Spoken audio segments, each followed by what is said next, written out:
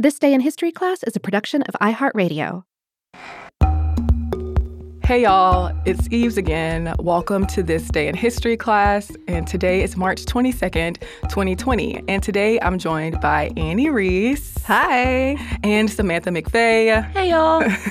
Of Stuff Mom Never Told You. Thank you so much for having us. We're so excited to be here. Very excited. I'm excited y'all are here too. And if you listen to Stuff Mom Never Told You, which if you don't already, you should, you've probably heard me over there talking about Female First, our women in history who did amazing things and were the first to do those things. So I'm super excited to be joined by them for this episode about Anne Hutchinson. And they will kick it off and let us know about what happened today. Yes. So, on this day in history, Anne Hutchinson is who we're talking about. I'm really excited. Was banished from Massachusetts Bay Colony and excommunicated. She's considered by some as one of America's first feminists after she rejected acceptable gender roles and challenged male authority by preaching to both men and women as a spiritual leader in Massachusetts. So right up our alley. Here we go. But okay, let's step back a bit because that's a lot. So Hutchinson was born in England in 1591 to Frances Marbury and Bridget Dryden.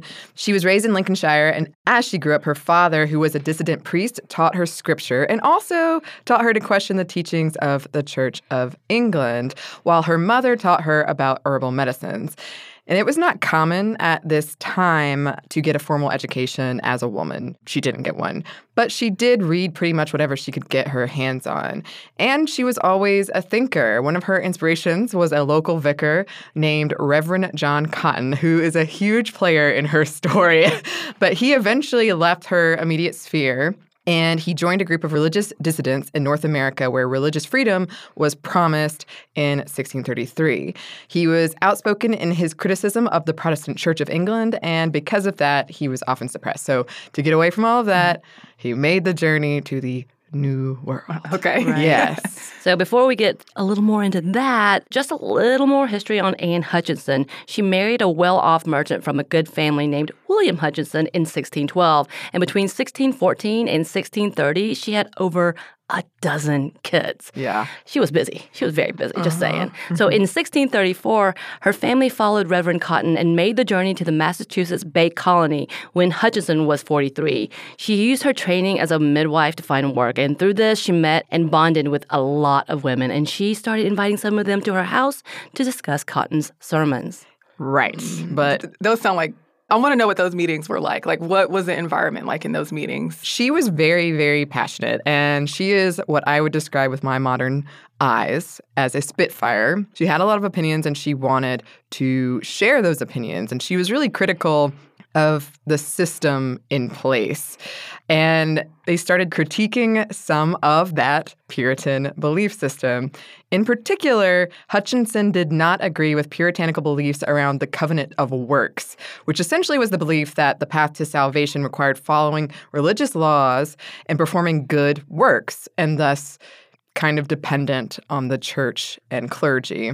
Hutchinson followed instead the covenant of grace ideology, and this basically, in a nutshell, meant that salvation could be obtained through God's grace alone. And as part of this, she didn't adhere to the Puritan belief that good works were an act of God's grace. She espoused that a direct personal relationship with God was the only way to achieve salvation, which was a direct threat to the current power structure of the church. Right. And not only that, they also criticized some of the power structure of the colony, and of note, the assumed inferiority of women compared to men when it came to God's laws. Her meetings became popular enough that word got out about them, and some men began attending. Some of them were well known in the community. Some had upwards of 80 people in attendance, and this caught the attention of local religious leaders who did not like Hutchinson's popularity nor the interpretations. They felt she was a challenge to their authority, obviously. She was basically cutting out the middlemen, and middlemen is accurate. Actually men. Right, Yeah. Exactly. I just want to reiterate, her meetings that were getting towards the end of like 80 followers, that was more than some churches were getting. Right. I was going to ask that. Yeah. It was like It's a 80 big was number. a big number back then. Yes. Okay. In particular, in this town she was in, and that's when when men started showing up at these meetings. Right. And then when they noticed that she was getting a better, higher attendance than some of the established churches. Right. In 1637, Hutchinson was tried for sedition and heresy. But at the heart of the matter, she was on trial for challenging established gender roles by holding a place of authority over men at her meetings by talking while they listened. The horror! They also accused her of breaking the fifth commandment, which is honor thy parents. In total, she faced 3 charges: breaking that fifth commandment, defaming authorized ministers, and improperly holding meetings in her home. The men in power were afraid her actions would inspire other women to challenge masculine authority. Even her role model, Reverend Cotton, who she semi-followed, he turned against her. Oh, a story of betrayal. I love it. Yes. He labeled her meetings as, quote, promiscuous and filthy, coming together of men and women without distinction of marriage. Oh, no. And your opinions fret like a gangrene and spread like a leprosy and will eat out the very bowels of religion. So that's pretty harsh. That is really specific, too. Yeah. Coming from your role model, who you started these meetings kind of talking about how awesome he was. So did she influence other women? Yes, she definitely had a following of her own of people who completely agreed with her and thought, yeah, why are we dependent on the men to get salvation through God? Why does it have to be via what they say? A lot of people had strong opinions about Hutchinson. Right. Someone at her trial got right to this, saying Hutchinson had, quote, rather been a husband than a wife, and a preacher than a hearer, and a magistrate than a subject. Basically, she was assuming a masculine role. Okay. Right. I'm here for it. Right. So let's talk about the trial, because the entire transcript exists, which is excellent. As you know, Eve, sometimes it's hard to get these documents. Yes. So helpful. And this was an excellent example of how she was a Spitfire, because these men were just leveling these accusations at her, and she just always had an answer. So I know you love a good quote on this show. I do. Okay, perfect. I love a quote. Perfect. So we thought we would do a very tame reenactment of a section of this trial. Oh, we're not going to get cool. up on the table and ready to go like we're actually in trial? If the movement inspires you, then yes, you can. I'm getting into the role. Here we go. Okay, perfect. And this is from the examination of Mrs. Anne Hutchinson at the Court of Newton. So Governor Winthrop, the governor himself, was a part of this, and he said, Mrs. Hutchinson, you are called here as one of those that have troubled the peace of the Commonwealth, and the churches here. You are known to be a woman that hath had a great share in the promoting and divulging of those opinions that are causes of this trouble, and you have spoken diverse things, as we have been informed, very prejudicial to the honor of the churches and ministers thereof, and you have maintained a meeting and an assembly in your house that hath been condemned by the General Assembly as the thing not tolerable, nor comely in the sight of God, nor fitting for your sex. And notwithstanding that was cried down, you have continued the same. Therefore we have thought good to send for you to understand how things are, that if you be in an erroneous way, we may reduce you, that so that you may become a profitable member here among us. Otherwise, if you be obstinate in your course, that then the court may take such course that you may trouble us no further. Therefore, I would entreat you to express whether you do not hold and assent in practice to those opinions and factions that have been handled in court already. That is to say, whether you do not justify Mr. Wheelwright's sermon and the petition. And I'm just imagining her face just being very stoic. Yes. And calm, and her saying, I am called here to answer before you, but I hear no things laid to my charge. Which is an excellent comeback. He's just like, here's all the things you did wrong. And she's like, I didn't hear anything. He took a lot of words to say about, he had like 3 points in a whole 19 paragraphs to say those 3 points. And that's pretty indicative of how this trial plays out. A big, like, long-winded accusation and her being like, no, I don't see it. Right. So she always had a comeback ready. And she did make one mistake. During the trial, Hutchinson claimed that through direct revelation, God granted her the right to interpret scriptures as she saw fit. As you might imagine, that did not fly. Not at all. And it fit under the charge of defaming authorized ministers, and she was excommunicated and banished as a, quote, woman not fit for our society, on March 22nd, 1638. For 3 months, she was imprisoned in something like house arrest when she was once again brought before her judges to ask if she had renounced her heretical beliefs. John Cotton, her mentor, said to her, "Let me warn you, the dishonor you have brought unto God by these unsound tenets of yours is far greater than all the honor you have brought to him, and the evil of your opinions doth outweigh all the good of your doings. Consider how many poor souls you have misled." How many women have you convinced that they don't need to depend on men to get salvation? What a travesty. What a travesty indeed. To this she responded, "As my sin hath been opened, so I think it needful to acknowledge how I came to fall into these errors. Instead of looking upon myself, I looked at men. I spake rashly and unadvisedly. I do not allow, that is, sanction, the citing of ministers, nor of the scriptures, nor anything that is set up by God." Right. So in this whole thing, she's just standing by, yes, I believe the same things, but I don't believe it in the same way.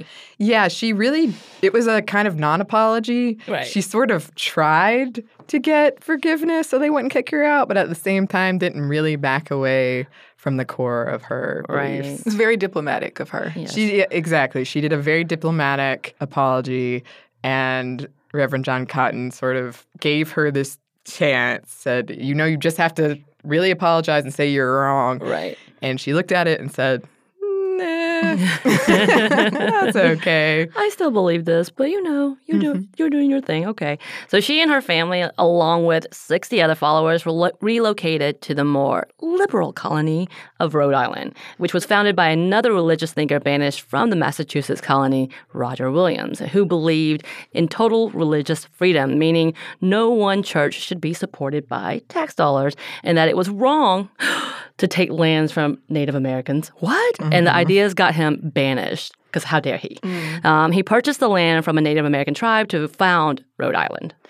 The stress of this whole thing, perhaps attributed to a stillbirth Anne Hutchinson had soon after they arrived to Rhode Island, and the rumors that she'd given birth to a, quote, monster birth, which were really awful. After her husband died in 1642, the family moved again to what is now New York. A year later, in 1643, a Native American massacre, possibly provoked by the Puritans or in response to white people taking their land, claimed the lives of all the family members but one daughter in the Hutchinson family. Some from Massachusetts colony viewed this as divine justice, retribution from God. Reverend Thomas Weld wrote of her death, quote, "And therefore God's hand is the more apparently seen herein, to pick out this woeful woman, to make her and those belonging to her an unheard of heavy example of their cruelty above all others." Okay, so she died in 1643. So there was about 5 years or so between the time she was excommunicated and when she died. Yes. And they held that animosity for her, like that same vehement animosity for her that whole time, where they were like, I'm so glad that she died. I think that This is retribution. Right. Yeah. That might be part of the Puritan way. And I say that non-judgmentally. But I feel like spite is a big part of certain belief systems. Right. It was like you got what was coming for you. Right. You angered God and all these religious men. Therefore, here is your just desserts, It's your punishment. the righteous retribution. Yep. God striking you down. And Governor Winthrop, from earlier after her death, described her as an American Jezebel. So, yes, still a grudge, still some anger, some hurt feelings, perhaps. She is sometimes referred to as the mother of the Antinomian Conspiracy, which took place from 1636 to 1638 at Massachusetts Bay Colony.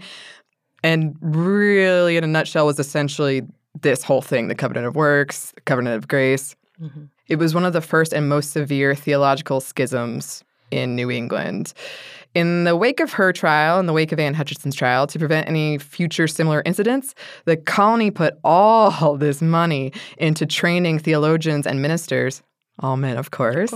And one of the institutions born out of this was Harvard. Oh, interesting. Yes, and I read an article on Harvard's blog about how she's sometimes seen as the mother of Harvard. Oh, does Harvard itself, the university, support that view of her as a mother, or is it just kind of like women in this day and age who support her as that? Well, I would love to hear from listeners. From what I ascertained from this blog post is sort of a new acceptance Right. of her, but previously it was sort of the opposite, as forget about her. Right, pretend it didn't happen. Shh. Right. So I think it's probably a pretty well-known fact, but if anyone wants to write in, we would love to know. Right.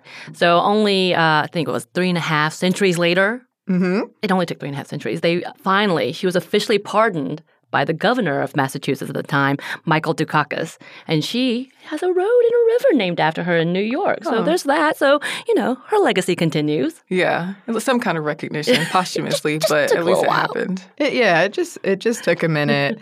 But she is definitely, reading about her, to me, she seems like one of the first American women. That's kind of our thing. We always said religious freedom and having these thoughts and debates, but because she was a woman doing it at the time and was threatening this masculine authority was very much frightening prospect. Absolutely. And we hear these stories about people making that journey and coming for this religious freedom. Mm-hmm. And I am glad that even though it might not have turned out necessarily great for her, I'm glad that there were these people that were fighting this fight and thinking, you know what? I believe in this way, challenging the status quo. Yeah, I think it's a very relevant thing to talk about right now. Absolutely. And I do have a TLDR version. Okay, I'm ready for it. Basically, she was a woman who was a thinker that believed that salvation was only available through God, not through these man-made church structures. She directly challenged the patriarchal church's power. She preached her beliefs, gained quite a following at a time when women were meant to be quiet and subservient. And she was charged with heresy and excommunicated and banished because of it. There you go. So if you don't want to hear you have to get to the minutes about Anne Hutchinson, then just fast forward to this point in time. If you didn't want a reenactment, a very dramatic reenactment of a 1630s court case. Cool. Well, Anne Hutchinson is definitely a person that I think if you don't know about, you definitely should do a lot more research, because I know we spoke about it for only so many minutes, and the history of the whole antinomian controversy and Anne Hutchinson's life herself, the colony. There are so many ins and outs of that conversation that can be dug further into that I think it's definitely worthwhile digging into it if you do. Thank you so much for bringing that to the table today. I think that it's so important to learn about figures like her, and it allows us to broaden our perspectives of what happened in history contextually at different points in time. And it also allows us to I think in a way it gives us avenues or pathways to figure out how we would like to resist in our own ways. Absolutely. So, So thank you so much for joining me today. I hope that y'all come back. Yes, we would love to. Cool. That's all for today. Thank you. Thank you. Bye. So we've reached the end of this special episode, and our producers, Chandler and Alexis, force me to say it every single time. I'm Eve Jeffcoat, and we all hope that you know a little bit more about history today than you did yesterday. You have been listening to Annie and Samantha of the feminist podcast, Stuff Mom Never Told You. You can find them on social media at Stuff Mom Never Told You. You can find their podcast on Apple Podcasts or anywhere else you get your podcasts. Thanks for listening, and I'll see you tomorrow.